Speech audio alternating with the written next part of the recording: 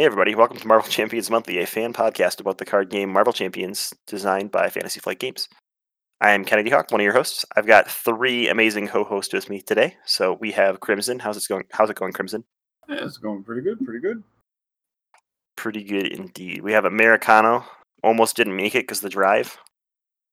Almost, but I made it. I had to make it because I have some strong opinions about tonight's episode. Don't get too defensive, but yeah, okay. And we have a new host joining us, I think pretty much permanently on the show if we can make it happen. So we have Addercop. How's it going? Hey, it's good. I'm super happy to be here. So, can you tell us about yourself? You've been on the show a couple times before, but remind people of your card gaming history and your comic book lordom. I've played tabletop games since I was in middle school. I've played Magic since I was 12-ish. I really like specifically playing cards over any other kind of board games. So I'm going to keep doing it. And coincidentally, I've been reading comics since about the same time. So here we are with a game that combines them both. Yeah, it's hard to pass, right? Oh yes, Days of Overpower. Marvel Champions. Yeah. Unfortunately, I was too young for Overpower, I guess. Yeah, did you play Versus then? I played a lot of Versus System. Actually, that was the first time that I was able to pursue competitive scenes and take part in the meta. And that was a blast. My friends and I would all pile into a car and drive for 2 hours to go to like I mentioned it recently, the MAV pre-release with Masters of Evil, Thunderbolts, Avengers, Squadron Supreme, I think. That was a good one. Dude, we drove for 2 hours and got housed by a bunch of people cheating. So I take it I'm still the oldest person here. Probably. Maybe. Sorry, I didn't want to take it away from you. Ah, that's okay. I'll be the cranky old dude. Just being considerate, yeah. So who's your favorite hero in Marveldom? Oh, it's Cap. Well, Captain America. Marvel, right? Yeah. Yeah. Captain America. Oh, that's a weird way to say Wolverine. Oh man. Yeah, it must be. Super Soldier Program, same thing. No, you and the guys over at Critical Encounters really must get along. Me and that was a joke, by the way. That was a joke. They hate Captain America. Yeah, that's all right. We get along pretty well. I think they hate all the heroes over there. I don't know. I mean, but Captain America and Iron Man are top tier on their list for those that they have a vendetta against. It's true. That's kind of their job over there. They really like Hawkeye, so I can't complain. He's a reformed criminal. Yeah, they're supposed to like the villains, right? Yeah, it makes sense. Yeah, I get it. And what's the diametric opposition of a villain? The goodest guy around. And he's pretty basic too. So, oof. He's like the Cyclops of the Avengers. Oh, yeah, Cyclops, calm down. Hey, Cyclops is cool. If you were 16 and you got put in charge of all of your dumb friends with crazy powers, you'd be a jerk too. No, I like Cyclops. Me and Kennedy both like Cyclops quite a bit. I'm just giving you a hard time. I really like Captain America. Yeah, that's fine. I get it. You give me a hard time all you want. Well, we're going to add a new segment to the show. You're going to give us some comic suggestions from recent poll weeks. Is that how this is going to work? I figure we'll talk about some relevant stuff from the last couple weeks. And we'll keep it short. So let's get cracking, right? Hence the name. Yeah, let's keep it a whole minute, right? I'm going to insert a ticking clock over you later. Just get ready. I love it. So the most significant thing that I want to talk about that came out in the last 2 weeks is Women of Marvel #1. It came out just this last Wednesday. Your local comic shop still has copies of it. You should still be able to order copies of it. It's Marvel putting together about 12 short stories, all by women in the industry, starring significant characters. Peggy Carter's in it. Hela's in it. She-Hulk's in it. Lady Deathstrike's in it. It's really cool. It's really fun. It's punchy, and it's a lot of comic for your bucks. It also has the most Marvel Champions adjacent story I've seen in a long time, with She-Hulk fighting the Rhino. So If you're listening to this podcast and that doesn't sell you on it, I don't know how to sell you on a comic. Yeah, that's pretty cool. Another quick recommendation since we're here, Black Knight got his solo miniseries. It's really good. It's written by Simon Spurrier, who does a lot of really weird stuff. So if you like strange stories, Arthurian legend, and a lot of violence, Black Knight 1 through 5, I believe is what it's going to be. It's only on number 2 right now. So if you opened up your Rise of the Red Skull, got your Black Knight, and said, "Who the hell is this?" Well, you can find out who the hell this is. Nice. Good suggestions. The She-Hulk one's really funny because when we did our She-Hulk episode, I was trying to find She-Hulk Marvel Champion stories where She-Hulk fought against Rhino, and I was just Googling it. And she had never fought like Rhino in a story before. All the stories were like people on forums from the 90s like debating the strength of She-Hulk versus the strength of Rhino. But now we have a comic about it, so I'm excited. Mm-hmm. And I don't want to spoil anything, but the Superhuman Law Division comes into play. Oh, wow. Oh, Can't yeah. wait. Oh, yeah. Yeah, she's a pretty cool lawyer. That has nothing to do with She-Hulk. With the new U ruling, that's not She-Hulk anymore. You're out of luck. RRG jokes. It's okay. All right. Well, today's topic is going to be Galaxy's Most Wanted, episode number 2. So last episode, we talked all about Rocket and Groot and the player cards you can get. Today, we're going to talk about the first 3 villains from Galaxy's Most Wanted. So we got a ton to get through, so we're going to just get underway. I'm going to give a brief overview of the campaign, just talking about how the campaign structure works within the box, and then each of you is going to overview one of the villains, and we'll talk about the modular sets that come with them, what some of the worst cards you're going to experience are, some tips to winning, and then sort of a review of each villain. Where do we grade them on the F to A on the funness scale? The scale, like you're just, eyeballing it. Okay. So Let's do it. that's So it's the funness scale. That's the grade we're gonna give it at the end. Yeah, all A's, Okay. right? Spoilers. Okay. Whatever scale you want to give, that's fine. Funness, difficulty, how many times you smash your head into the wall, I don't know. Sounds fair. I won't belabor that point. So the campaign, Galaxy's Most Wanted, is pretty cool. So it connects 5 scenarios, 4 different villain characters. So you're going to fight one villain twice. We'll find out which one later today. Those scenarios interconnect through a narrative, which is really cool. So as you do things in scenario 1, it's going to affect scenario 2. Unlike Rise of the Red Skull, where you got sort of these upgrades that were static after each mission, here you're going to get victory points or units that you spend on some market deck. So there's a market deck of cards that you're going to buy things from in between missions to upgrade your deck along the way. There's a couple oddities in the campaign itself. So in the standard campaign, you're fighting against standard villains with a standard side scheme that starts in play, a standard leveled side scheme.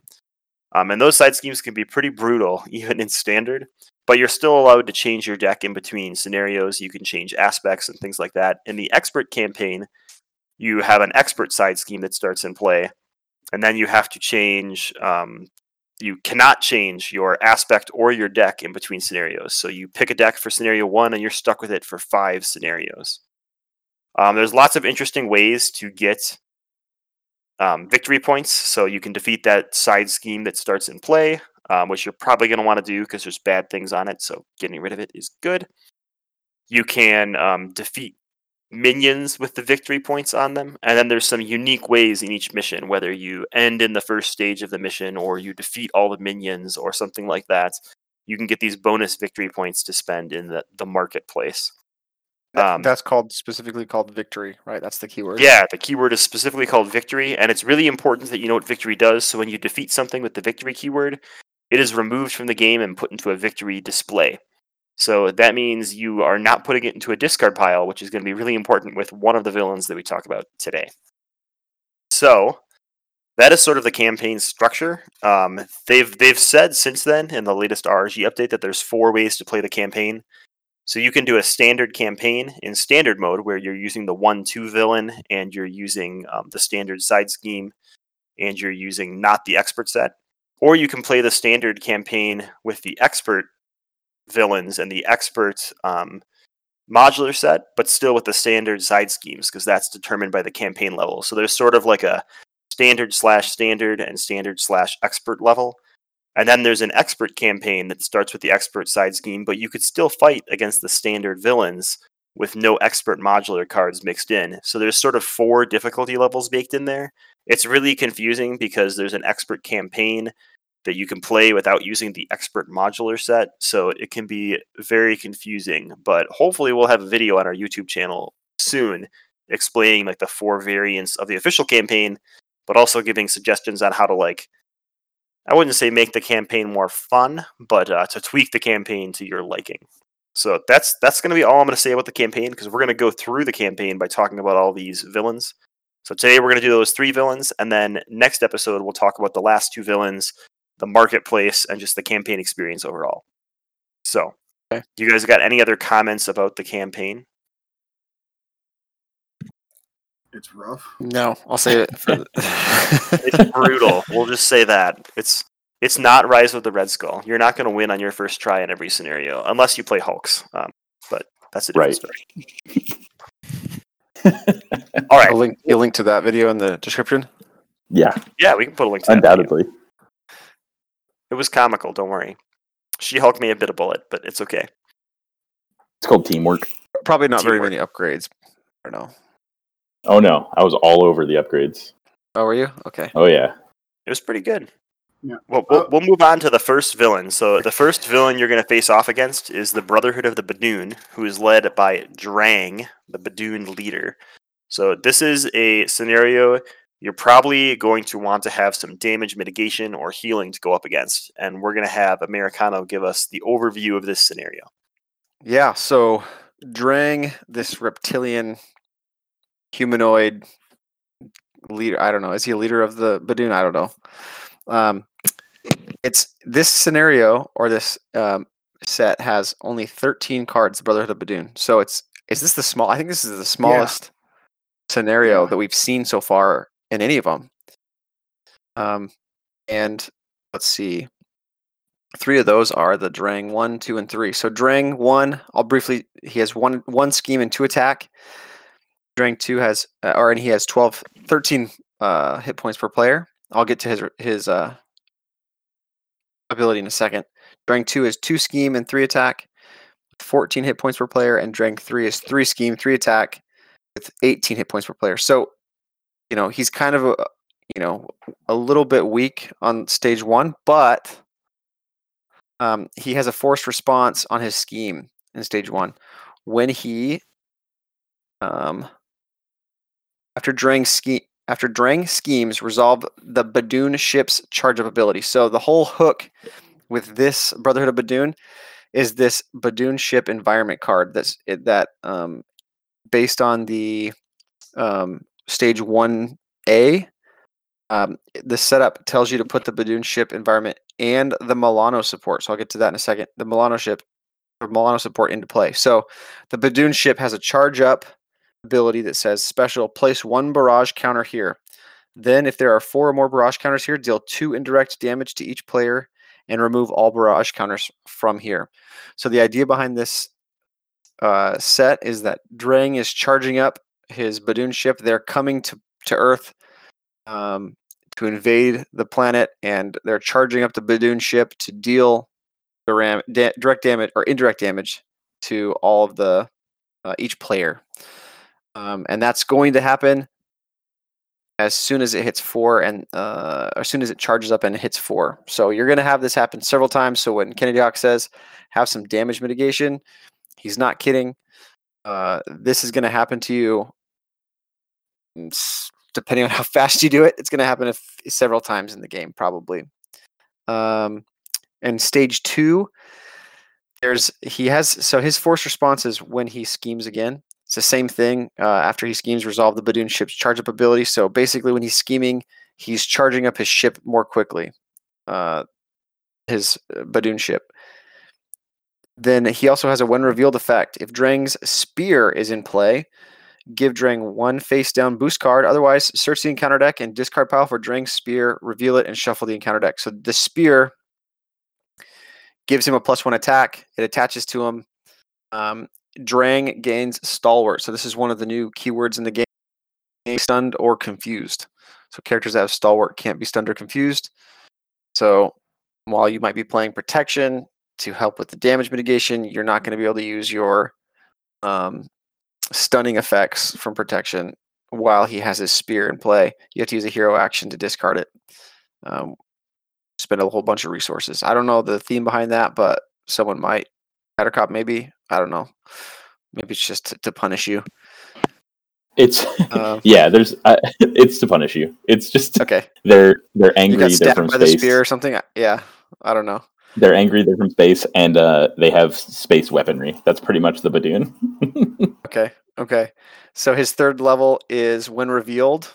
So he has the force response on his scheme and his attack. So this isn't when he schemes. This is after Drang activates resolve the charge of ability. So he's super powered villain on stage 3, 3/3. When he's revealed, discard the top 4 per player cards from the encounter deck. Each time a minion is discarded this way, put it into play. You put it into play, so it's discarded. It's not revealed. That's key to know. And then you put it into play. Engage with the player who is engaged with the fewest minions. So not the player that revealed it, or I guess doesn't really matter. It's just going to start going around the table. They're just you get a minion and you get a minion and you get a minion, right? So this should be Oprah, not Drang. Minion Oprah. I love it. Go ahead and look under your chair So, if you thought you were leaving without a minion. Yeah, I'm going to Photoshop a little bit. Yeah. So I mean that's pretty much it. He only comes with a couple minions in his deck. I think that the recommended modulars have the Badoon Buddies module. Is that what it is? Band of Badoon? Yeah, so there's a whole bunch of recommended Badoon, minions in that. If you throw in, I mean, not in the campaign, but if you throw in like Masters of Evil, that type of thing, you're playing an expert, it's gonna trigger a lot. I don't think it's command. And what? You also get ship command. Ship command, yeah. So ship command comes with the Milano, right? So I'm glad you said that because the Milano is a new thing for this campaign, and it stays with the first player. Let me pull it up here. It stays with the first player. The ship command comes with, I think, 7 cards. One of them, so 6 of them go into the encounter deck. One of them, the Milano, is a permanent and it's set up, and it's the first player controls the Milano to support, and has an ability on it, piloting, resource, exhaust the Milano, and then you get to generate a wild resource for any player. Pro tip, maybe not pro tip, but I found that using the wild resource is probably not the best use for the Milano, because there are a lot of things that will, for example, a lot of abilities in the ship, I think it's in the ship command, that lets you exhaust the Milano to get rid of them. Or remove threats from the schemes, that type of thing. I think there's even, if I recall correctly, in the Drang himself, some of the side schemes there lets you act the first player action to exhaust the Milano to remove threat from the schemes and things like that. So unless your wild resource is going to, I think generally it's better to use the Milano. The first player to use the Milano to remove threat from these schemes, because they're thematically, it's a blockade or a bombardment or spatial positioning. So the Badoon are coming, and the Milano goes and helps with that threat. So for me, overall, this is all about space fighting, and so the Milano being a permanent part of it, required modular set to go in with it, makes perfect thematic sense to me. I love that you can use that Milano to remove threat from these side schemes that happen to be space battles. That to me, thematically for this one, knocks it out of the park.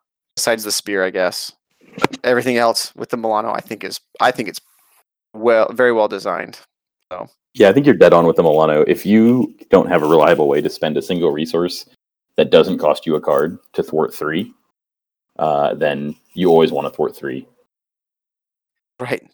Yep. And unlike most main schemes, the main scheme's going up by 2 per player, and it starts with a ton of threat on it. So it's starting with 2 threat on it. It goes up by 2 per player, and it pops at 8. So just it starts one with, scheme, it can it go starts crazy. with 2 per player threat on it. 2 per player threat, and it goes up by 2 per player, which is Yep. it adds up to be a lot. Yeah, so you're.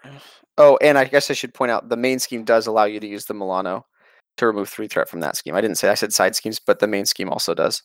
Oh, Because right. it's all Yeah. space. So that's probably, especially if you're not playing a Justice deck, that's probably your best use for the Milano as the first player to remove that threat, because it does go up pretty quickly. Yeah. And Yeah. Milano is so nice with a hero that only has like 4 hand size too. True. Yeah, the Milano is really nice in general. I like it as a modular set to throw into anything. I mean, why can't I fight Rhino when I'm on the Milano? Maybe he's in space breaking and taking. I don't know. Yep, that's what I'm doing. Well, but thematically, right? The Milano, then, I mean, yeah, there's nothing in the Rhino deck that's gonna let you benefit from being in the Milano specifically, but that modular set will have things that you can use. Yep, and The- it'll the have ship things command. that will sort of attack the Milano, right? There's some treachery cards where it's take some damage, spend some resources, or exhaust the Milano. So it's a little interesting. So for your example, I would see the Milano as coming down to the ground level, and all it can really do is kind of distract him, get you a wild resource. But then if an environment card or something gets pulled from the ship command, it's got to take off into the space and deal with it. So I like it. The I theme think is a win on the Milano, I think. absolutely, and with the Brotherhood of Badoon, I think that those work in conjunction so beautifully that I love the theme of this. I think they really did do well with the space battle on this one. Drang is a really important person to Marvel history. He appeared in all of 4 comics, so that's a lot. Yeah. He's up there with Spider-Man, just divided by 1,000 or something like that. So he didn't even appear in Earth 616. So he's probably got pulled in by Kang in the last scenario. Who knows? Real popular guy. That's it. What are you guys' thoughts on it? I like Drang. Drang's one of my Yeah. favorite scenarios in the box. I think he's pretty fun. He's challenging, right? He ramps up from stage 1 to stage 2 in both stats, both scheme and attack, which a lot of the villains didn't do. They ramped up in like one or the other. So he gets a really big burst, especially since he goes and fishes out that weapon in stage 2. So in standard mode, it can be quite jarring when you jump from 2 to 3 or 1 to 2. And when you jump from 2 to 3, the same thing. He kind of feels like mutagen formula. I mean, in 4-player, he's going to discard 16 cards from the top of the deck. If those are all minions, they're all coming out. And the Badoon that's module was just all insane. minions. Yeah, he was. Yep. He was very fun for me. I did have to like kind of go all out with She-Hulk Justice, but I was able to take care of him and the minions fairly okay. Now I played on standard solo play, but yeah, As we all should. Yeah, I definitely had to heal a couple times, and I don't know. I really liked it, though that spear is a pain in the butt. Stalwart is annoying. And one of the things with Stalwart is if you stun Drang and then he finds his weapon and gains Stalwart, it discards the stun and confuse from him. So you That's have to the make worst. sure that you... That is the worst. What's Yeah, the I deal with know. that? It's no fun. So It happened. So I'll tell like, you. Go ahead. Oh, it happened like 12 hours ago, and I'm still upset. I'll tell you, the first time I played Drang, it was on standard, and it was 2-player, and we just looked at each other and we said nope, and we scooped it up because we fell so far behind immediately. There really was no coming back from it, and I was like, okay, that was my first inkling of this is definitely not a Red Skull box. Yeah. First- I was first convinced villain. it was at first, because the side scheme that comes out with Drang, it starts with 2 + 3 per player, which is a lot of threat, but it has no icons on it in standard mode, and when you defeat it, you draw a card. So I was like, oh, okay, cool, these side schemes are going to help me. I just have to like remove a bunch of threat, and then I earn a reward. But then the expert one starts with an acceleration token, and when you defeat it, you have to discard a card from your hand. So it's like a double negative, and I'm It's like, why would double I ever negative. want that? And it's 3 and 4 per. instead of Yeah, 2 so and in 4-player, that's going to start with 15 threat on it, and your reward for removing all that is you have to discard a card from your hand. So if you really are, if you love pain, play the expert campaign. Is what you're saying? Well, there's some tricks you could do too. So if you want to play the expert campaign in standard or in expert, the when defeated is each player must choose and discard from a card from their hand. The word must is kind of a soft word here, because if the 4th player playing defeats that and nobody has cards left in their hand, guess what? You don't got to discard anything. So it's really great with Hulk because you discard your cards from your hand at the end of your turn, and then you let She-Hulk discard the side scheme, and you don't have to worry about it. So that's the trick there. No, we weren't playing expert. We were playing standard. Too scared. The best way to play. Yeah, so I think for me, the Brotherhood of Badoon honestly gets an A for fun. It's I mean, a little bit probably more difficult than the standard or than like the par for scenarios that we have. But I think that the theme of it for me, the space battles, like I think it was very well done. So A for me for fun. Gets an A from me as well. I really like the modular set that comes with it. The Band of Badoon is a 10-card modular set. It is 10 minions, and they range from 1 health to 6 health. And all 10 of them have a boost ability. So target acquired is like pretty much when you get your Galaxy's Most Wanted box, make a deck, remove a card, and then put target acquired in because you're not going to regret it. Because the 10 boost abilities that come in Band of Badoon, one is like a boost ability that gives the villain overkill and piercing. So if you had tough, it's gone. And if you chump blocked, well, guess what? You're taking it to face. One of them puts the Badoon into play with you. One of them gives him +2 boost icons for a scheme. One of them gives it for an attack. So he's got all sorts of like awesome boost abilities in that Badoon set, and they feel super fun and thematic. You feel like you're being swarmed by this alien invasion. Would you throw this in the Band of Badoon in any other heroes, or I mean, do you feel like it fits in any other heroes? Or sorry, villains? I don't know if it fits Claw. them, but yeah, I tried it in Claw and I regretted it almost instantly. I think I confused him and I got him down to like 0 threat in the main scheme. So I was like, I can flip down. This will be fine. And he cleared his confusion and he drew an advance. And then he drew a boost card that gave him an additional boost card. And the second one was one that gave him like +3 while scheming. And I'm just like, well, Claw just schemed for 12 or something. This is no big deal. It's okay. It turned Claw into Solo Rhino. Yeah, pretty much. It was brutal. Everything is fine. I like Band of Badoon with Ultron for like a doomsday scenario kind of thing, like where everything's going wrong. Why not just throw a bunch of Badoon in there too? So you got robots or androids and aliens coming in. Yeah, you just need wizards. They're kind of greenish. You could pretend they're goblins and put it in mutagen formula or whatever too. So I mean, That's it all nobody will notice. They all look alike. Those Badoons have really cool abilities too, not just their boosts. So there's one with retaliates, there's one with overkill, there's one that like spawns another card on you if you don't have other minions. There's another that's new not keyword. fun. Well, Yeah. I mean Grunt? they're fun if you're a villain. I don't know. I don't like the way you're Yeah, using fun or awesome here. I mean, I'm one of the I love when you get new minions because I don't know. They're different than they're almost the mirror opposite of like side schemes. If you had a whole modular set of just side schemes, that's going to focus on threat. The minions are going to focus on both, but you can get so many different abilities and stuff. So while I understand what you're saying, Kennedy Hawk, I don't like the Badoon Grunt. You don't like the Badoon Grunt? No, it's such a misleading card. I said this. It's his eyes. I said this on Discord. The Badoon Grunt, you have this tiny one right in the front, so it's like a Badoon. I picture Badoon Runt instead of Grunt. It's a 2/2, and it comes into play. It's like, okay. I think what they should call him is Badoon Scout, right? He comes into play. If you don't have another card, he like throws something at you, so he's like scouting the region.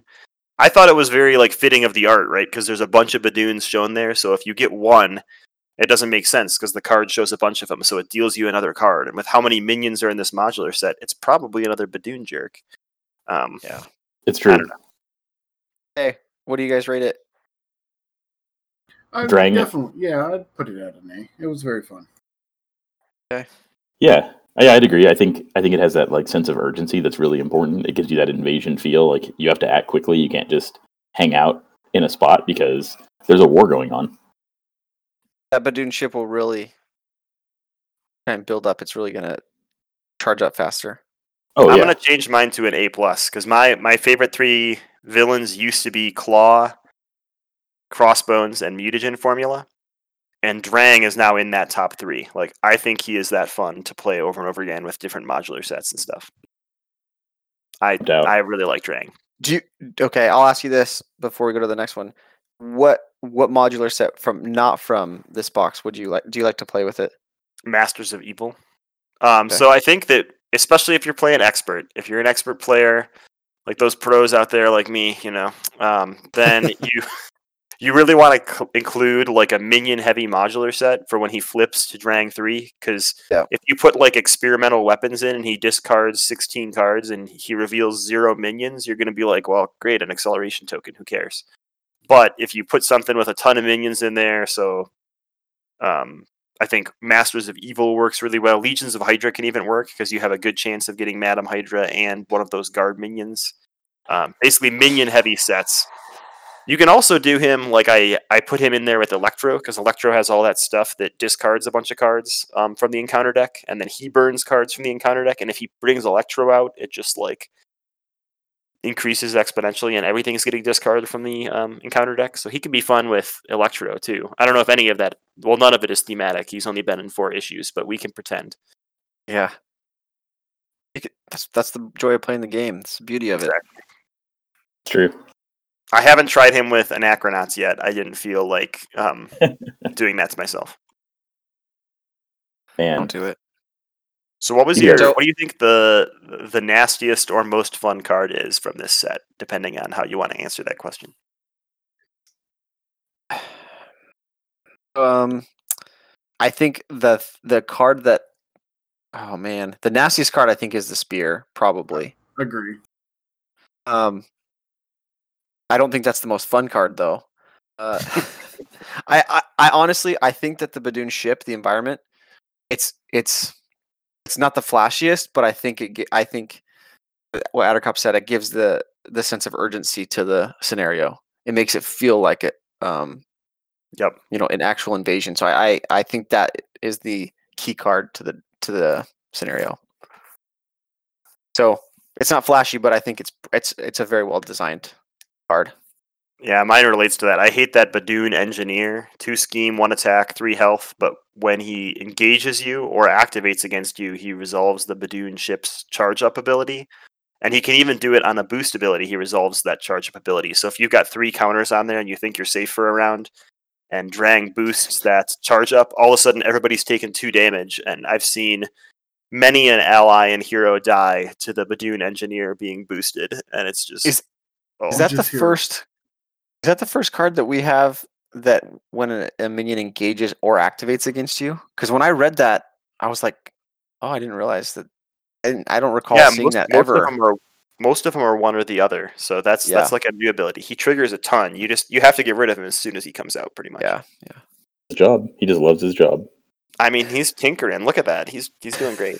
I don't know where his arm is. It's up in the thing, right? He's engineering. He's engineering. Yeah. Yeah. That's how it works. Okay. That's what he's doing.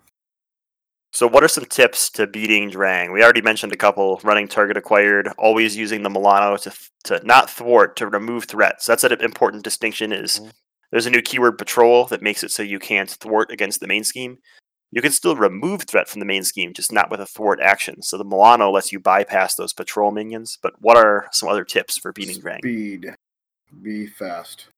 Hit Hulk. hard and carry a big stick.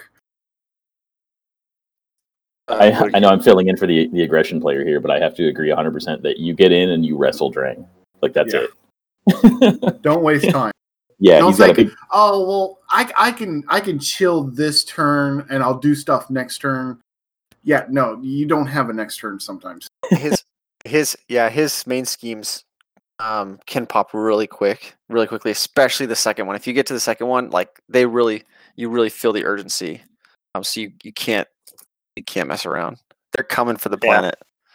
I think even though that Spear has Stalwart, I think Stuns and Confuse are still really strong against Drang. You just have to remove that Spear because it goes to the discard pile, and His first two forms only trigger that charge up ability on Confuse, and then once per turn when the main scheme has step 1.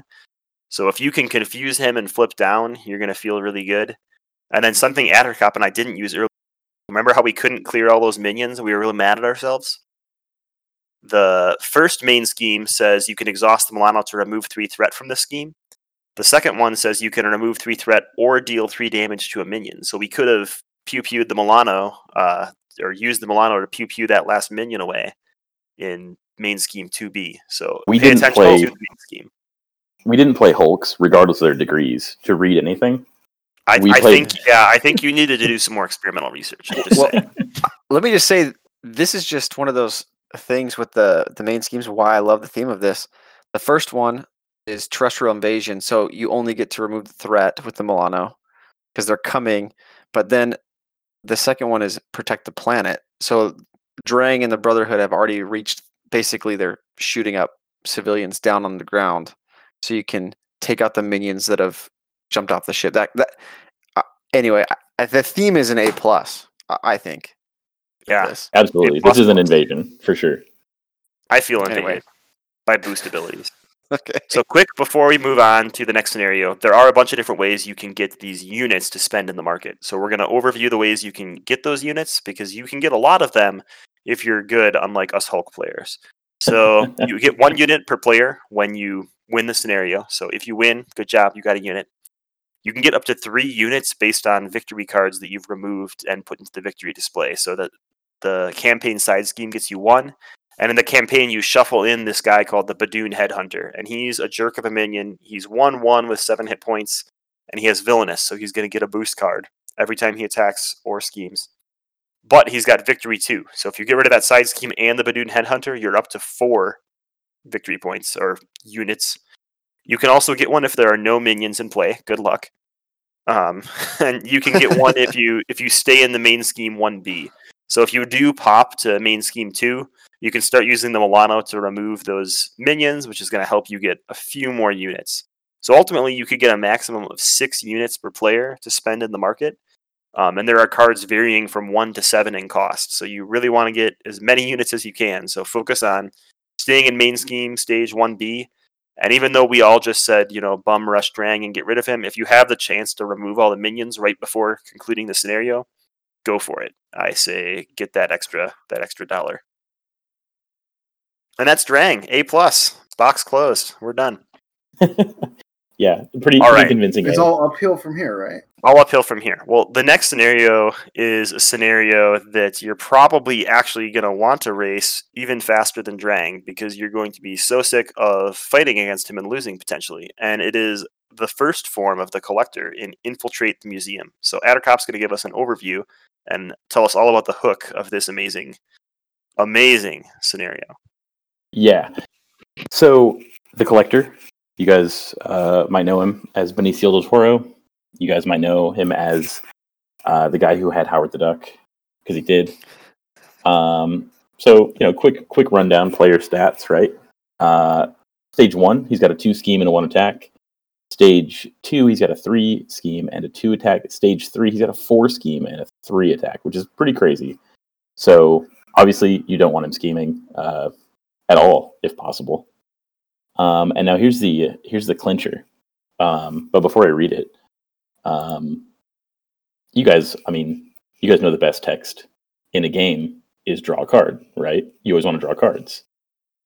And that's because you put all your good cards in the deck because you want to play them. Well, forget it. Against Collector, you can't play all of your favorite cards. In fact, you can't even smush minions without having to really think about it. So his forced interrupt says, when a card, player, or encounter, that it clarifies, when a card would be placed into a discard pile from play, put it face up into the collection instead. So all 3 of his stages have this. So however you're playing the Collector, he's going to take your stuff. Makes sense thematically, right? Yeah, he's just collecting. The thing that doesn't make sense to me is if you punch out his henchmen, he collects them. I like the visual of Hulk throwing his gigantic fist into a guard and then him getting slammed into a cage or something, because that's funny. But why does he want him? And why do I lose? Because I sent him all of his guys back. He should be like giving me some kind of refund. I should earn credits for giving him back. This is true. Let's Yeah. reverse the scenario. Yeah. So, stage 2, when he's revealed in player order, each player must choose to either put the top card of their deck into the collection or take 3 damage. Similarly, on card 3, put the top card of each player's deck face up into the collection, and place 1 threat on the main scheme for each card in the collection. So you could just end the game by pushing him to 3. If the collection is too I large, have done it before. Was it your you're first just time like- playing? Did you know what a 3 was? Did you? I know it did was on the not, card? and it wasn't my Okay. first time playing. It was real fun. And if you haven't played Collector yet, you might be saying, Attergob, what's he doing with all these cards? Why do I care? He can have all of them. Well, if you thought you could only die by being threaded out or being bludgeoned to death, I have bad news for you. The collection can also kill you. If he steals enough of your cool stuff, you lose 5 per player. So you're playing solo, and he grabs 5 cards, or you killed 5 minions, or, you use your enhanced physique enough times, and you're dead. Sorry, bud. So there's an alternate lose condition. Yes, there are 3 ways to lose to the collector. Yeah, I call it the sad loss because he took all your stuff and now you're sad.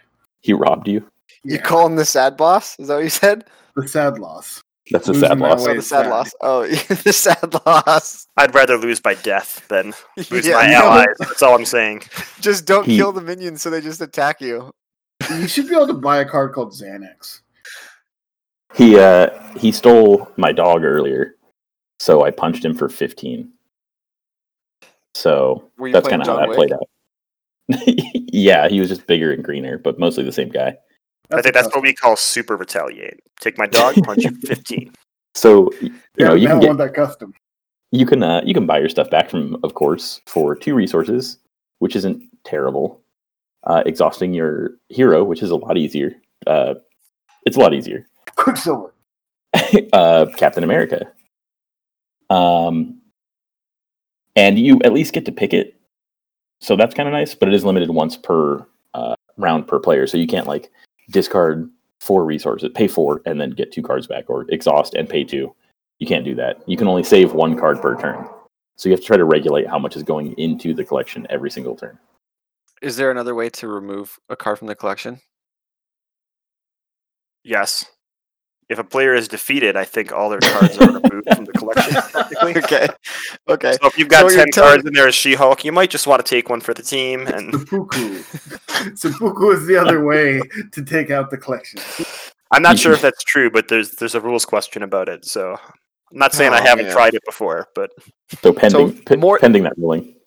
So more than likely, it's just slowly going to collect, and it's going to be very difficult to get to gain ground on that. Right. It's easy to get. It's really easy to get behind. The way to get around it, obviously, is to just not play things that will be leaving play.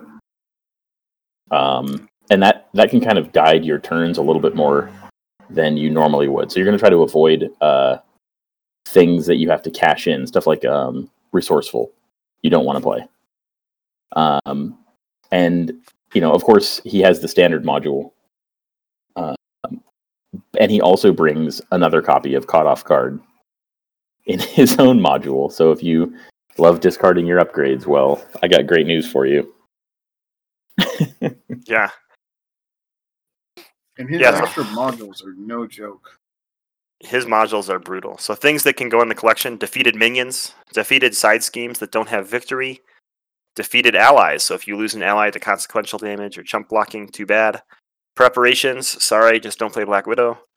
Don't play Black Widow. Don't yeah. play Rocket. Cards with uses. Cards discarded from treachery effects, like Caught Off Guard. And lots of other ways that you could end up discarding cards, but they have to be from play. So if you discard a card from hand or from the top of a deck, that's not discarding it from play, so you don't have to worry about it there. But You can there's you can enough steal your ways hopes to and discard dreams. things. Yeah. But when revealed, though, you do have to put the top card of your deck face up into the collection or take 3 damage. So you could potentially have an event card go into the collection. You could, and he takes the top card of your deck at setup. So Right. you can take event cards. With She-Hulk, he takes your superhuman strength when you activate it, which is very humorous to think about. He has sucked the strength out of me and put it into a cage. So But even not Miss me. Marvel is not immune to the collector. Even Miss Marvel is not immune. This is correct. And yeah, he racks up cards really, really, really fast. Yeah, it's always surprising like how quickly it happens, but it just gives you another dimension for pacing, I suppose. Now, Don't go for it. Now, I know a lot of people have had trouble with this. Now, I only got to play it once, and I did defeat him on the first go. Now, again, standard solo, and I was playing She-Hulk. But you're right. Like, there are things that I didn't play that I normally would play, like Superhuman Strength. I didn't play it at all. And the freaking Psychic Ghost is the worst card in all of this. Another Yes. case for target acquired. So he's got 2 modular sets that come with him. One is the Menagerie Medley, which again, they love minions in this campaign box. It's a 9-card modular set, all minions. These Psionic Ghosts that we're all lamenting have 2 scheme, 2 attack, 4 hit points. The ghost trait, in case that's ever important. When revealed, you are confused. If you're already confused, sucks to be you. Take him 1 damage. And the boost ability is to put the ghost into play. So he won't confuse you when he's put into play by boost ability, but he's still going to probably scheme or attack against you for 2. So it's just as bad. And you And can't there's 4 defeat of him them. because it goes to the collection. Yeah, and there's Four. just a Four. casual 4 of them. Don't worry about it. 4 copies of it. Oh. And There's that 4 health is really the thing that hurt the most was the 4 health. Because doing Well, yeah, 3 especially damage against is She-Hulk, very... right? Yeah, like 3 damage is generally something you can easily pull off. But 4 gets to be a little bit more tough. You need to extra for 4. And oh my gosh, I hated this stupid thing. Yeah, there's 3 copies of Servant Bot, which is a 1 scheme, 1 attack, 3 health minion with guard and patrol, so you can't attack the villain and you can't thwart the main scheme when this guy's out. He's kind of a jerk. And there's 2 copies of Star Shark with 1 scheme, 3 attack, quick strike, and 7 health.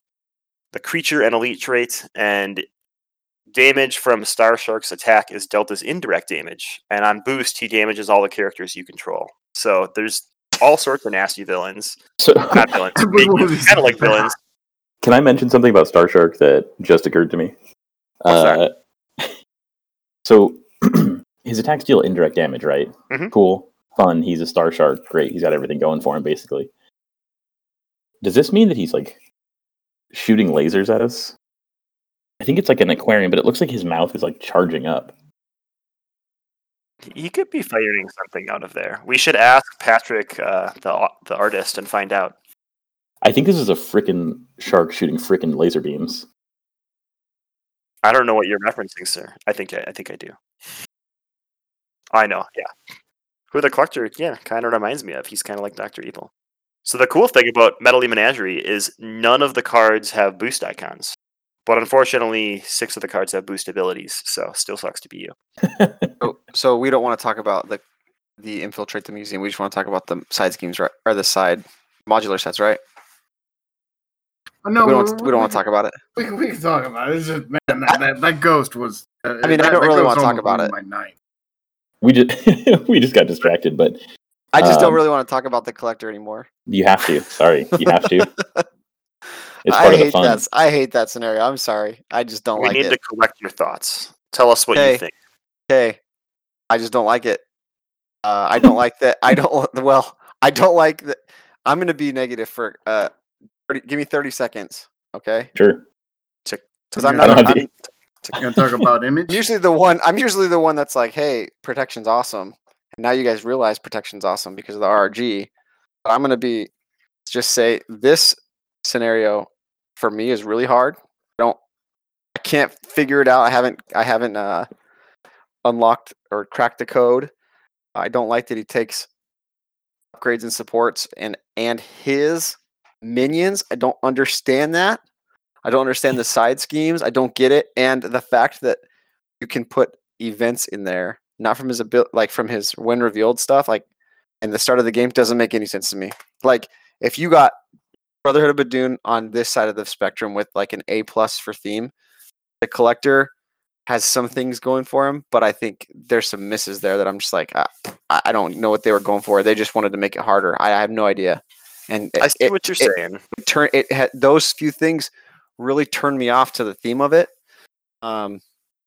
especially because you come from all these things, including the Milano with the Brotherhood of Badoon, and then you got just the Collector that just wants to like watch you like break each finger slowly. Like He just wants to take his goodies. that's what it feels like. Just Probably put it slowly, in the just box. oh my gosh. Anyway, I agree. Like events, I'm done captured being is a negative little about weird. it. I'm done being negative about it. Events being captured is weird, but this guy is like an elder god or something, right? Why can't he just, suck the 1-2 punch out of me and put it into a container? I have no idea.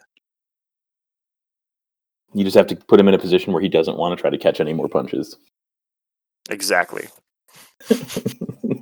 There is some really fun theme within the Infiltrate the Museum like set that gets shuffled in, because again, the set is only 13 cards, so it's all from the modular sets where you're getting a lot of your flavor.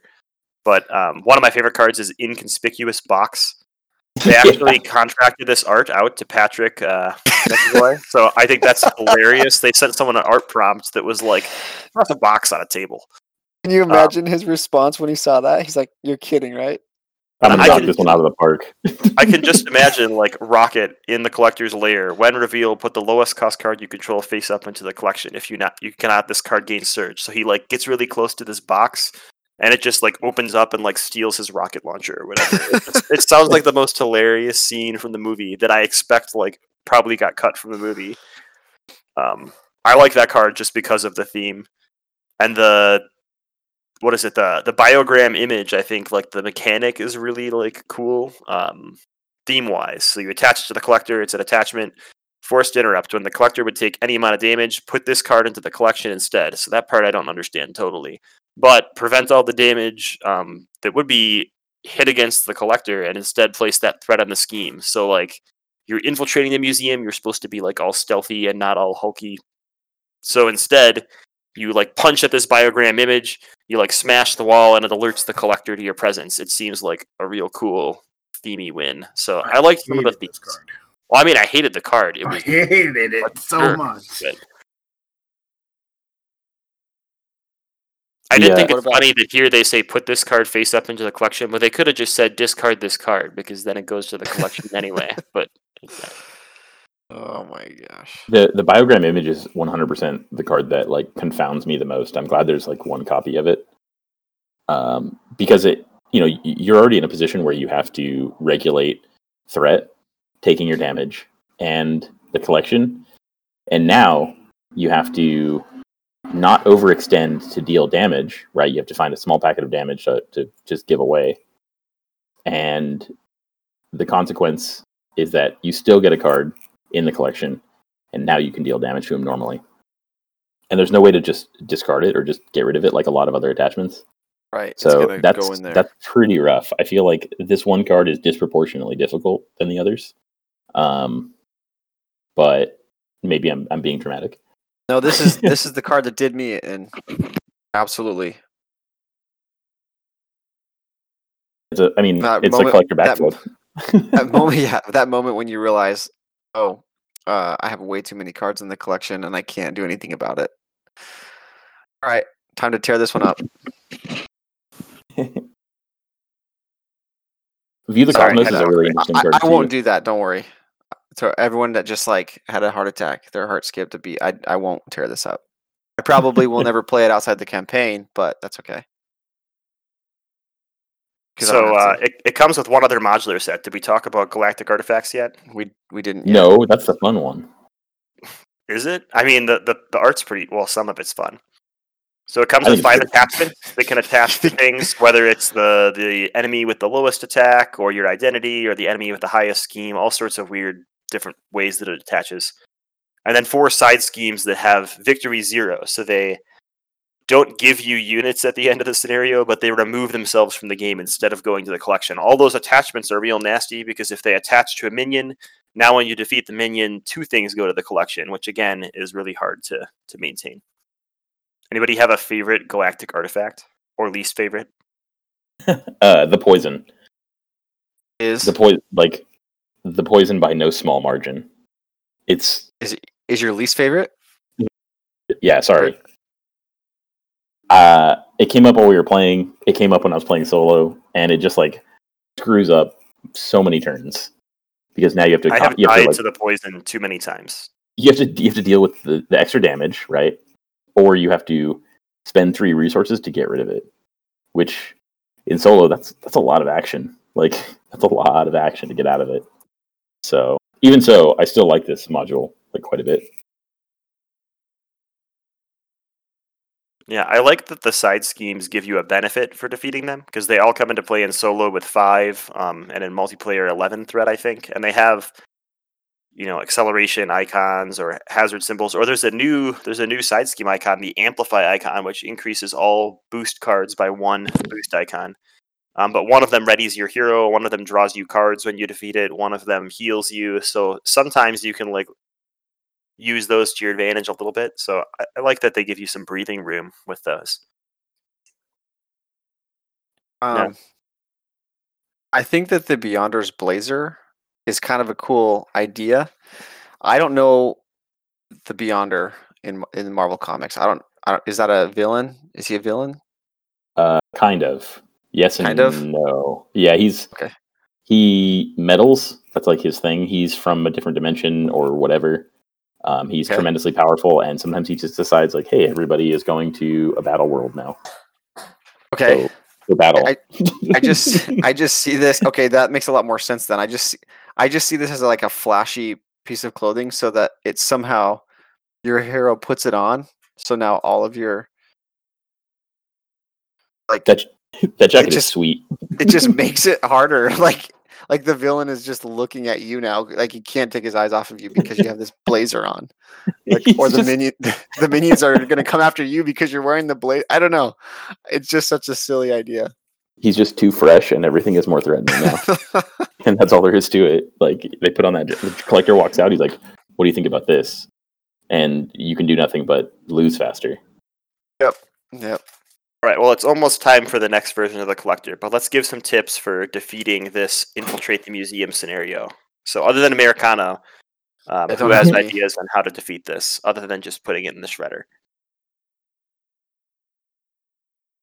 Decide everyone at once. Not everyone at once. Decide what's important. If take a lot of time in your planning step or your player turn. And figure out what you need to take back from the collection. And if you don't need to take anything, just run into him. Honestly, just run into him. Even if you're in the campaign, you lose your cards for one scenario. Yep. Let him have them for a little bit. But if you can push through, because he's not huge. Like he has a pretty low HP in general. Yep. Rushable. So yeah. So if you can trade a couple cards or like trade your activation here and there, that's enough to keep you alive. We were complaining about how the collection grows pretty quickly, but even in solo, realistically, he's probably only taking one card a turn, and then maybe 2 on a bad turn. Yeah, I think that not jumping with allies is a big thing. Use your allies fully. So once an ally is down to 1 or 2 HP, start using Earth's Mightiest Heroes and strengthen numbers or stuff like that to get advantage of that ally without putting them into the discard pile, because that can buy you a lot. But at the same time, like if a big attack is coming, just take the jump and lose Spider Girl or whoever, because it'll be worth it. There's a lot of high health allies. What's that? I was just gonna say I noticed that Groot was pretty good against them because he could heal the ally Groot. Yeah. I think you ally Groot's pretty good against him. I think like Hulk ally for 2 costs to have 5 hit points, he can usually soak 2 attacks from the collector and then only put 1 card into the collection. So that's a pretty good deal. I was of the opposite opinion. When I'm playing solo in this, I think every turn you pretty much need to remove a card from the collection, because I think that as minions come out and you have to deal with them, if you're going to defeat those minions and have him steal cards from you through his treacheries and other things, you're going to, if he starts getting 2 cards per turn in the collection and you're only removing 1, then you've only got 5 turns to win. Mm-hmm. So you've got to make sure that collection stays low, or as low as you can. If it's ever hovering at 3 or 4 when it makes you lose at 5, you're going to have a real feel bad turn soon. I would say that I'd risk it at 3. At 3, I'd continue to push. At 3, I'd risk it if I saw like end in sight. But if I was still in like the first phase of the villain and it was at 3, I would say no. I got to remove stuff before I worry about flipping him. Right. Do you prioritize taking minions and side schemes out? I don't. So that was the other thing I was going to say is maintain minions and side schemes if you need to. So allies like Spider Girl, when she comes into play, she can stun and confuse a ghost. You can now let that ghost sit out there for 3 turns, and on that 3rd turn, he's finally going to activate against you. And if you can defeat the Collector within those 3 turns, then you don't even have to worry about that ghost. Yep. So Spider Girl is good. Pheromones you probably don't want to use on a minion from Spider Woman because you could stun and confuse any enemy, but you'd probably rather do that to the Collector. But at the same time, if you've stunned and confused the Collector, you can probably soak a minion attack and a minion scheme for 2 turns and leave those minions out there for longer. But if too many minions get out, then you run into trouble where multiple sharks are shooting laser beams at you and things like that. So you have to be a little careful. What about when you what cards do you, I mean, I'm guessing you're going to prioritize, at least this is how I played it, but don't ask me. I'm not an expert in this one. Removing from the collection your cards specifically and leaving, or do you take those minions and side schemes out of the collection when you're removing them to make the encounter deck larger, or when it gets reshuffled? I usually don't live long enough for the encounter deck to reshuffle. Okay. So I've either lost or won by that point. So I do usually prioritize my cards if I'm going to reshuffle my deck. When you buy a card out, it goes into your discard pile. So if you're playing like leadership and he steals an ally, that's another good way to bring that ally out if you have make the call and things like that. But I generally prioritize my cards when I'm pulling things out of the collection, or a player card if it's in multiplayer and not a villain card. You mentioned Make the Call here, and I think it's significant to point out that cards like Make the Call and Rapid Response, just leave them at home. Yeah, I mean, I don't know, because with Make the Call, you can spend your allies as resources on the first pass through your deck, playing events and things like that. But then if you have an ally like Goliath or someone that can be like a real finisher, you can make the call with them in that last turn. And if you're playing the expert campaign, you don't get to change your deck. So if you don't bring Make the Call for scenario 2, you don't bring it for any of the scenarios. And it's a really good card. So it's hard to pass up on stuff like Make the Call. I'd still keep it as a 1 or 2 of. And I might just not care if it ends up in the collection, right? Yeah, that's true. I guess lower counts, right? If you're not changing your deck. Yeah. But in general, you're going to get way less miles for... Especially when you can't change your deck in the expert campaign, right? Mm-hmm. Totally. I think that just avoid chump blocking. If you're going to play allies, which it's going to be hard not to, you have to use them for their stats, which is something people aren't like really used to. So bring those allies that sit around forever, like US Agent and Hulk, hopefully, and Brawn and things like that, because you can use them 4 times before you end up chumping with them. And use your hero. Maybe even play a green hero and protect your allies to keep them out of the collection, and you'll do pretty good. That's my take. His side scheme is pretty nasty for campaign. I guess we skipped that. So his side scheme, we'll get the campaign stuff over with and then go to the next collector. So his side scheme in standard mode starts with 3 plus hinder 3. So that's up to 15 in 4-player. And when defeated, you place the top card of your deck in the collection. So there's another way you can get a second card in the collection. Oh, yeah, it's gross. His expert one is 4 plus 4 per player, so it's 20 threat for that victory one. Yeah. This one you can game a little bit, because when defeated, each player must place 1 card at random from their hand into the collection. But if everybody has empty hands, because you're at the end of the round, then your random card is no cards, and you don't have to worry about it. So that's pretty nice. But it's got a hazard symbol, so you probably don't want to wait around forever for that situation to occur. You keep talking about this expert mode. I don't. Yeah, you want to know how bad you want to know how bad expert collector is. So he gets the card into your collection from the main scheme setup. In expert campaign only, also after setup, each player must choose a card from their hand to put into the collection. So that's 2 starting out of the 5 you're allowed. And you're starting with collector 2. So right away he reveals himself, and you have to take 3 damage or place a 3rd card in the collection before you've even done anything. So that was my last chance. Is for Collector 2, just always take the 3 damage. It's almost always worth it, rather than taking the top card of your deck away. That's rough. It's gross. Yeah, in solo, there's like no way to dig out of that hole. You're functionally playing a 3. A 2-card collection the rest of the game, right? Yeah. One other thing that we didn't point out earlier, or I may have glossed over it, I've seen a lot of people confused by this, but on Collector 3, if you're going to play Expert, all those forced interrupts that say when a card would be placed into a discard pile from play, put it face up into the collection instead. Collector 3's is even worse. It says, put it into the face-up collection instead, then place a threat on the main scheme. So, just like Drang, when you hit Drang to stage 3 and all those minions come out, you're just going to burn him dead. You need to do the same thing with Collector. As soon as you reveal pretty much every villain in this campaign, the stage 3 villain, you just got to nail him that turn and end it. So, be ready to burst when you go to stage 3. All right, units for the Collector. So, you get 1 for winning again. Woohoo! You can get up to 3, 1 from the victory display, and that Badoon Headhunter, he came back to headhunt you again. And if you defeated him last time, it's going to put a Treachery card into the deck as well, which is real nasty. If there are 1 per player or fewer cards in the collection, then you get 1 extra unit. So good luck. And if the main scheme has no threat on it, you also get an extra unit. So again, good luck. So realistically, you can get 6 units here. I guess not realistically. In a hypothetical world, in Magical Christmas Land in the Collector Snow Globe, you could get 6 units. But someone's done it, maybe. Yeah, realistically, you're probably looking at 4 units if you get the Badoon Headhunter and that scheme out of the way. And that's not too bad. I'd be happy with 4 units out of this.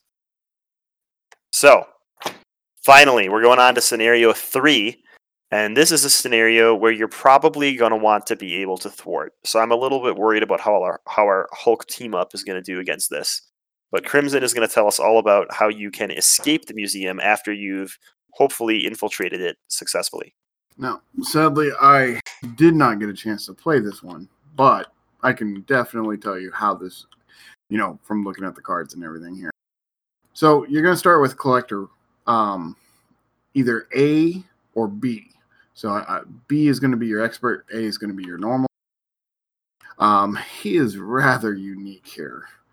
So he's a 1/1 with 8 health. Seems great so far, right? Yeah, perfect. Nice, easy.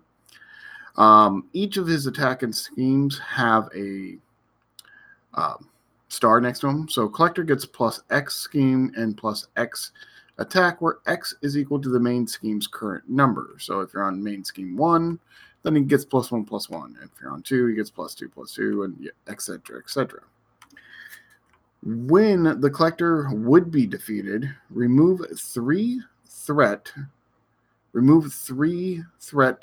from the main scheme and flip this card. 3 threat per person from the main scheme and flip this card. Now, this is where it gets interesting and exciting. On the other side, he is a 0/0 with infinite hit points. The Collector cannot be defeated. When the round ends, flip this card, then set the Collector's hit points dial to his printed hit points.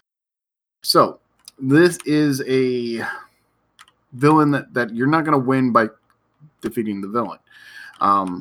Now, I believe, defeating him has its advantages because it's going to, set him back a turn or stun him for a turn type thing.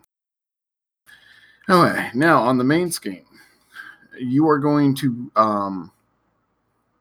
do the Escape from the Museum, Galactic Artifact, Ship Command, and the standard modular sets plus the Mirage Melody or whatever. But you are going to set the Ship Command off to the side, and you're going to start with the Library Labyrinth environment in play. This is where it gets fun. So, Game win. Yeah. The Library Labyrinth environment has a hero action. Deal yourself 1 face-down card and remove 5 threat from the main scheme. Limit once per round per player. So each player can do this action once. Now, the main scheme is going to start with 7 threat per player, and it's going to tick up 1 per player. And its threshold is 11 per player. When the last threat is removed from this scheme, advance to the next scheme. And as always, if this scheme is completed, you lose the game. Now you go to the next scheme.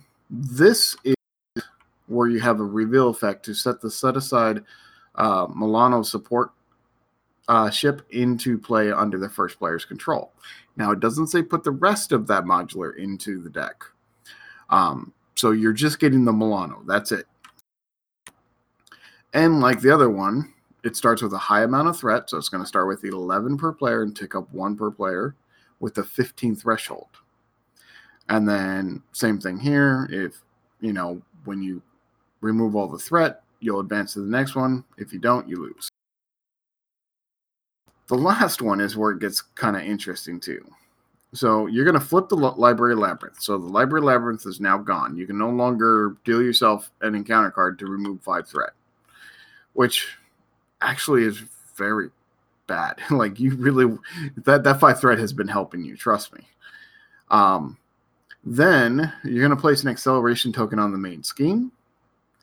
Shuffle the remaining cards from the set-aside ship command encounter deck into the encounter.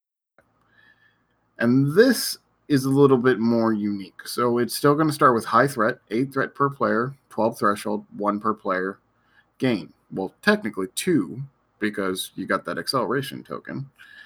But it now has an action on it, which is first player action. So only the first player can use this, obviously, because it requires you to exhaust the Milano to remove 3 threat.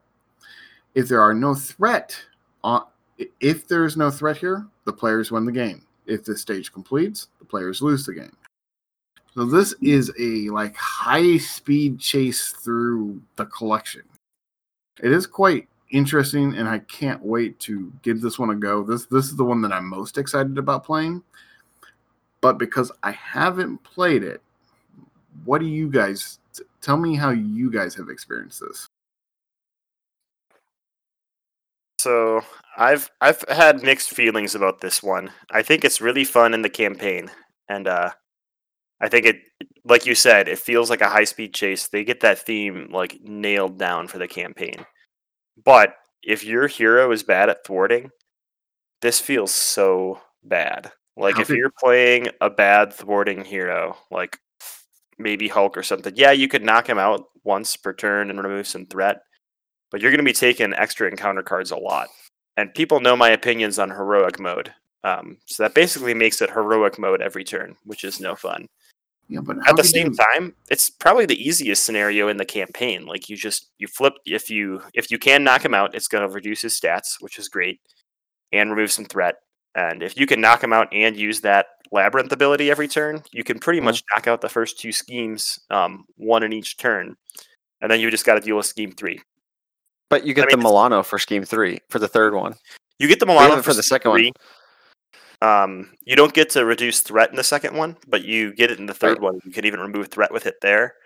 That Library Labyrinth flips and becomes the museum ship in the third scheme, which is real annoying. So one of my strategy tips is use that Library Labyrinth as much as you can for scheme 1 and scheme 2, but make it so when you flip to scheme 3, you just knock it out that turn.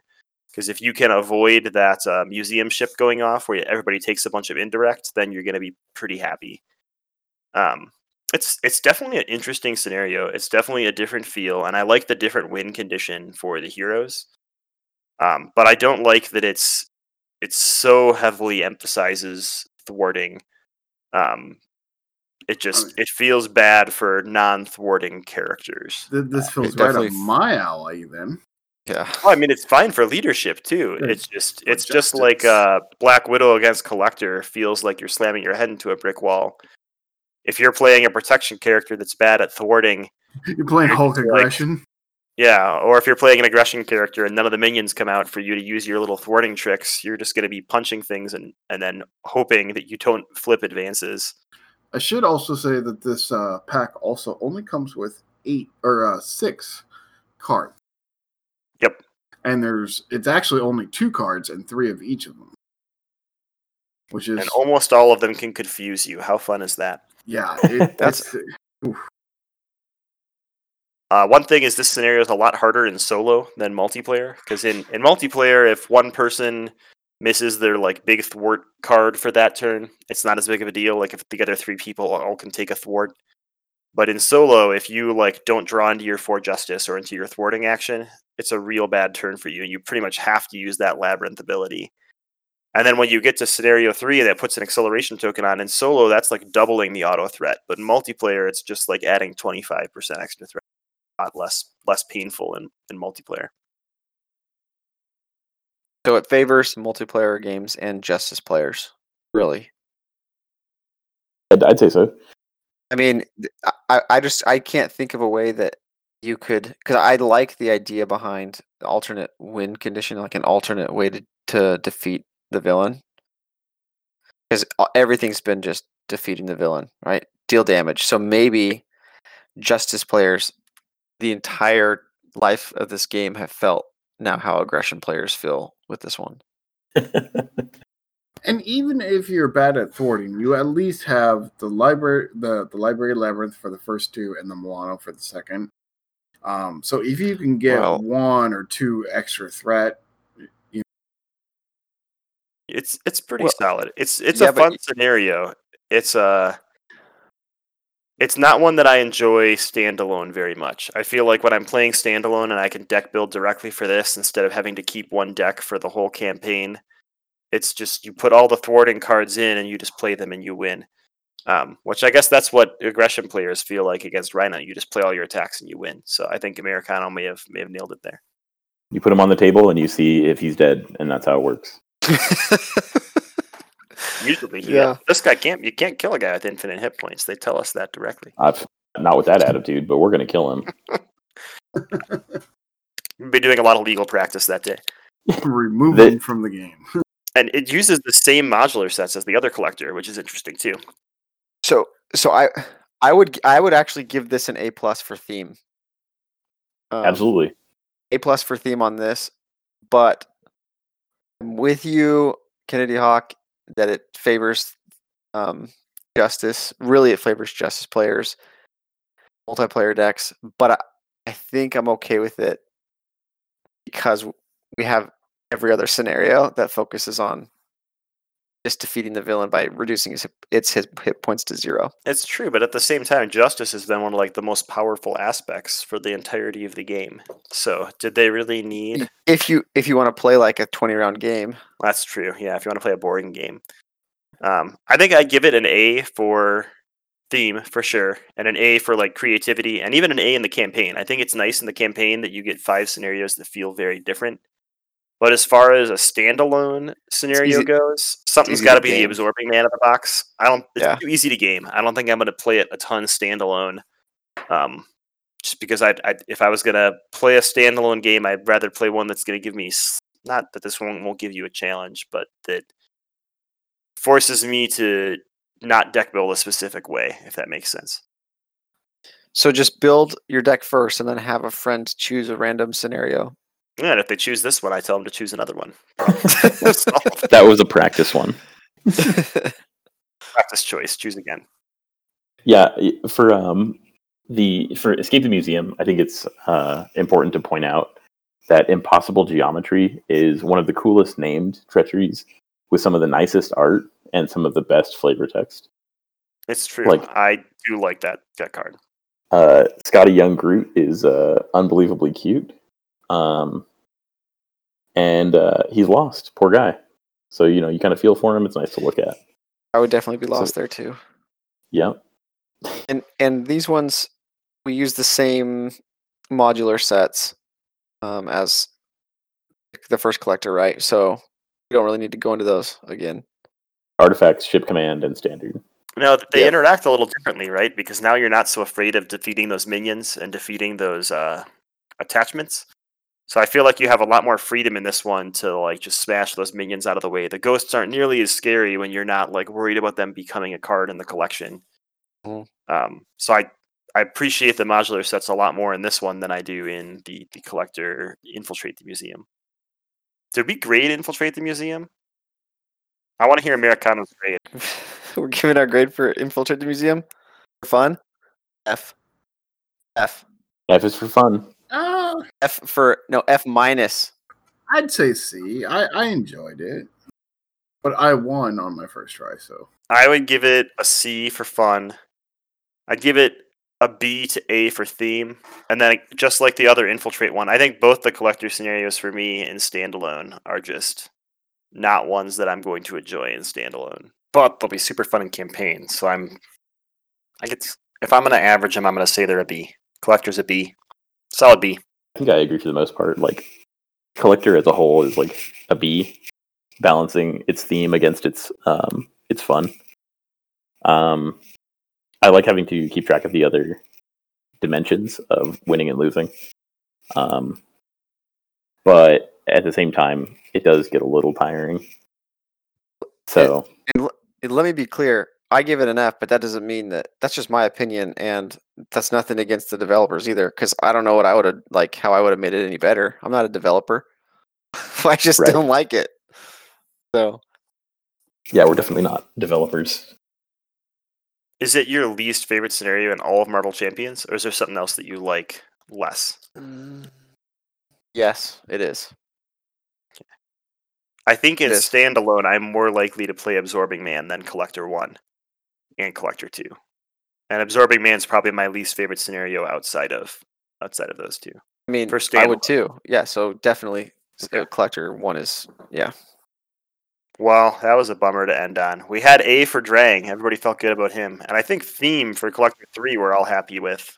And I do applaud and like the alternate win conditions and alternate loss conditions. It's starting to show how much they can stretch these scenarios. And I think that they're just a little bit too, not too out there, but too gameable for me to enjoy in standalone. Like, I can easily make a deck that's just 25 events and probably beat Collector 1 and not play any allies. But that's not what I enjoy doing. And I can easily just run a Justice deck, but that's definitely not what I enjoy doing. So Oh. Isn't a leadership deck just a justice deck with more moving pieces? yeah, it's just a Justice deck, but better. You're right. Nailed it. wrong. I think this is important to be like the middle of the campaign though. This is the Empire Strikes Back of the campaign. Like, things are going real bad for the heroes. Everybody's having a bad time. So how do That's they dig true. out of it? And there's a bunch of stuff that happens in the campaign for this too. So you get that campaign side scheme again. Who doesn't love those? In case Justice players felt left out about not having things to do, fear no more. In Standard, you're going to have 3 per player plus 4, so that's a maximum of 16. And when you defeat that side scheme, your reward is that each player gets to be dealt 1 damage. So that's real nice. So don't worry, there's going to be threat to remove. And in expert mode, it's 5 plus 4 per player. So it's just a casual 21 and 4 player. And when you defeat it, now you take 2 damage for each player, and it has an amplify icon to make the collector extra nasty. So side scheme, horrible. In expert campaign, if you ever want to brave that, in player order at the start of the game, each player discards cards from the top of the encounter deck until they discard an attachment, and then they reveal that attachment. So basically, in 4 player, 4 of those artifact attachments are coming into play, which is fun. For earning units, you're going to get 1 for winning again, and then up to 3. So if you've defeated that Badoon Headhunter twice, he's now shuffled 2 extra nasty cards into the deck. You get, for every 2 galactic artifacts, side schemes in the victory display, 1 extra unit. So you can get up to 2 more there. And then I think that's it. So you can get 6 again if you're really lucky. But be warned, spoiler for next episode, depending on what artifacts you take, something different is going to happen in the next scenario. You might have a bit of a bounty on your head. So we won't tell you what it is. But yeah, we'll talk about it next time. So how are you feeling so far? Halfway through the campaign. Almost Feeling pretty halfway. good. 3 wins in a row, right? 2 Do you wins. want you want to talk about that, or you want to wait till? Somebody's salty. Here, let me just tell you. I've said this before. I'm pretty casual, probably the most casual of all of us, and I play Standard almost exclusively. And so to come into a game with this box that is, in my opinion, has been marketed as a lighter, quote unquote, lighter living card game. If that can be a thing, I think it's, unless you have looked into it. So if you're listening to the podcast, you already know. This is for those people that don't know. They don't listen to any podcasts or anything. They're gonna be in for a sore. It's gonna be a rude awakening. They're probably not gonna have a good time with it, frankly, because of how difficult I think these scenarios ramp up the difficulty more than anything we've seen before. And not only the difficulty, but the complexity with the keywords and the types of win conditions and stuff. So, not that I think that's a bad thing. I'm just, I don't know that it's ideal, maybe, for without any warning. That's all I'm getting at. Yeah, I feel you. I mean, as a person who mostly played expert mode before, I'm finding that standard mode is like pretty well tuned for me.